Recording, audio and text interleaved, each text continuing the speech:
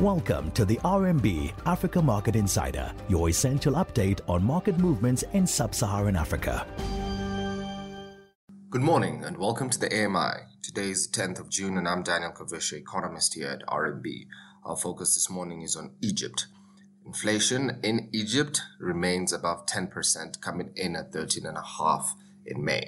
The index has soared on the back of higher food prices.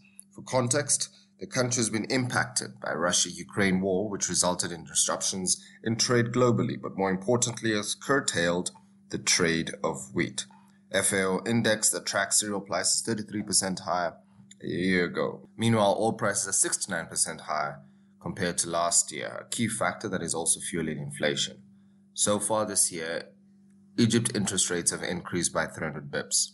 As we continue to tackle inflation, at least a strategy from government, and also prevent capital outflow, our thoughts therefore think that they will likely maintain their interest rate hiking cycle appetite, with a likely increase of 200 basis points before the end of the year, staggered in 200 basis point hikes before December. This is Daniel Kavisha. Stay safe out there.